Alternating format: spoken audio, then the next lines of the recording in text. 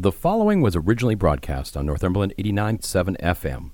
For more podcasts and learn more about us, go to northumberland897.ca. And thank you for downloading this podcast.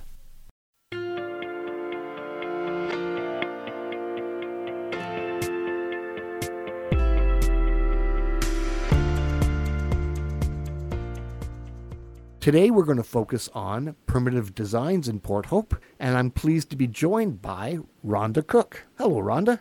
Good morning. For those who don't know about primitive designs and may not have been up Highway 28 and seen all the wonderful creations you have in your yard, tell us about your business and how things got started at Primitive Designs.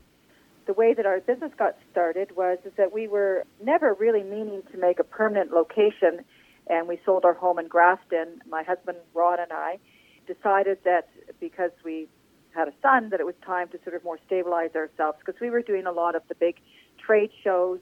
We decided that we would open a small business at the side of the highway on 28. That was 20 years ago. Ron has had this business long before I came along. We've been in business for 20 here, but in total 40 years. So we've been importing goods from around the world for the last 20 years. And this is something that is destination for travelers, is it not? It is. We actually, as a family, my son Maximus was also involved in this, had on our 10th year anniversary, Ron and I had been discussing a lot about how to make it a shopping experience versus just coming into a store. Because nowadays, and even more so with this pandemic, you can buy things online.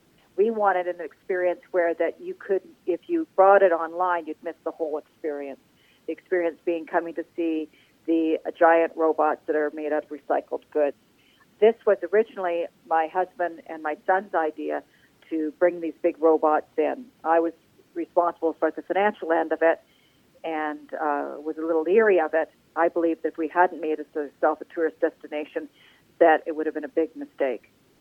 The lockdown happened in March of 2020, the first one, and yes.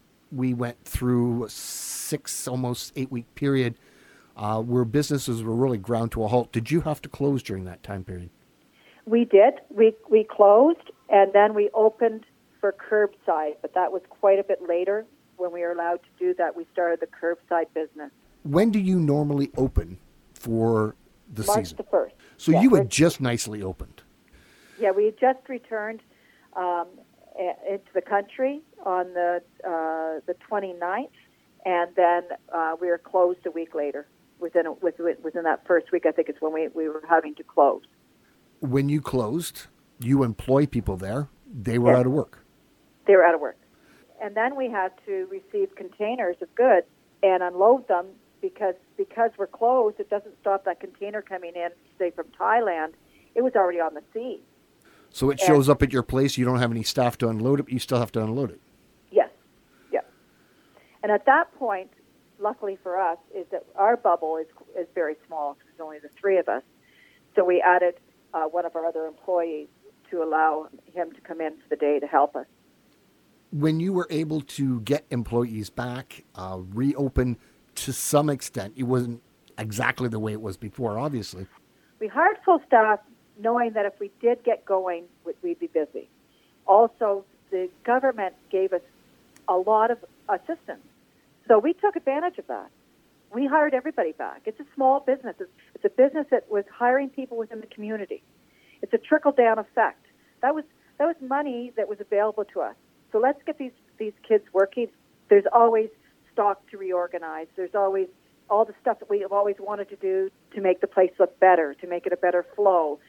Cleaning the yards up, doing more gardening, going through every stock, doing extra inventory. We were making work to make sure that these guys were employed. Good for you. I mean, some of these projects we've been waiting for 10 years to do, so we were quite happy to get them done. Fall comes along. There's rumblings of kids going back to school, concerns with a second lockdown that actually occurs at Christmas time. You guys typically close just right around Christmas. Is that not the case? That's right. So it was for us. It was good time, and we were closing anyway. The only way it affected us is just not knowing what was going to happen next. And here we are in that next phase. You missed the whole second shutdown. You're looking at opening up again on March 1st, which you did do. And then, of course, as we record this now, we're just entering into the third lockdown. Ron and I and Maximus decided that the best thing to do, no matter what anybody else was doing, was to lock down, not even do curbside. We are all exhausted. There was big outbreaks in Northumberland right now compared to what we've had. We've been so lucky, and we were just getting nervous. We just didn't want to get people coming out here if they weren't going to do anything, and we just really felt that the safest way for everybody in the community and for ourselves is just to lock down. It's not time to be promoting tourism, but it's time to be safe. And we really have to help each other out. And I think that a lot of people have started to realize that. Hopefully that's something that they've taken away with them with what's happened here, that we have to work together as a group of businesses and get people employed. That's the biggest thing, is get everybody working again. That's a great sentiment to sort of wrap up on. So before we go, I'm going to ask you if you would like to give our listeners a rundown on where exactly you're located in Port Hope, phone number, how to find you online, all those kind of things. Okay, so we're located at 2762 County Road 28, just north of the 401.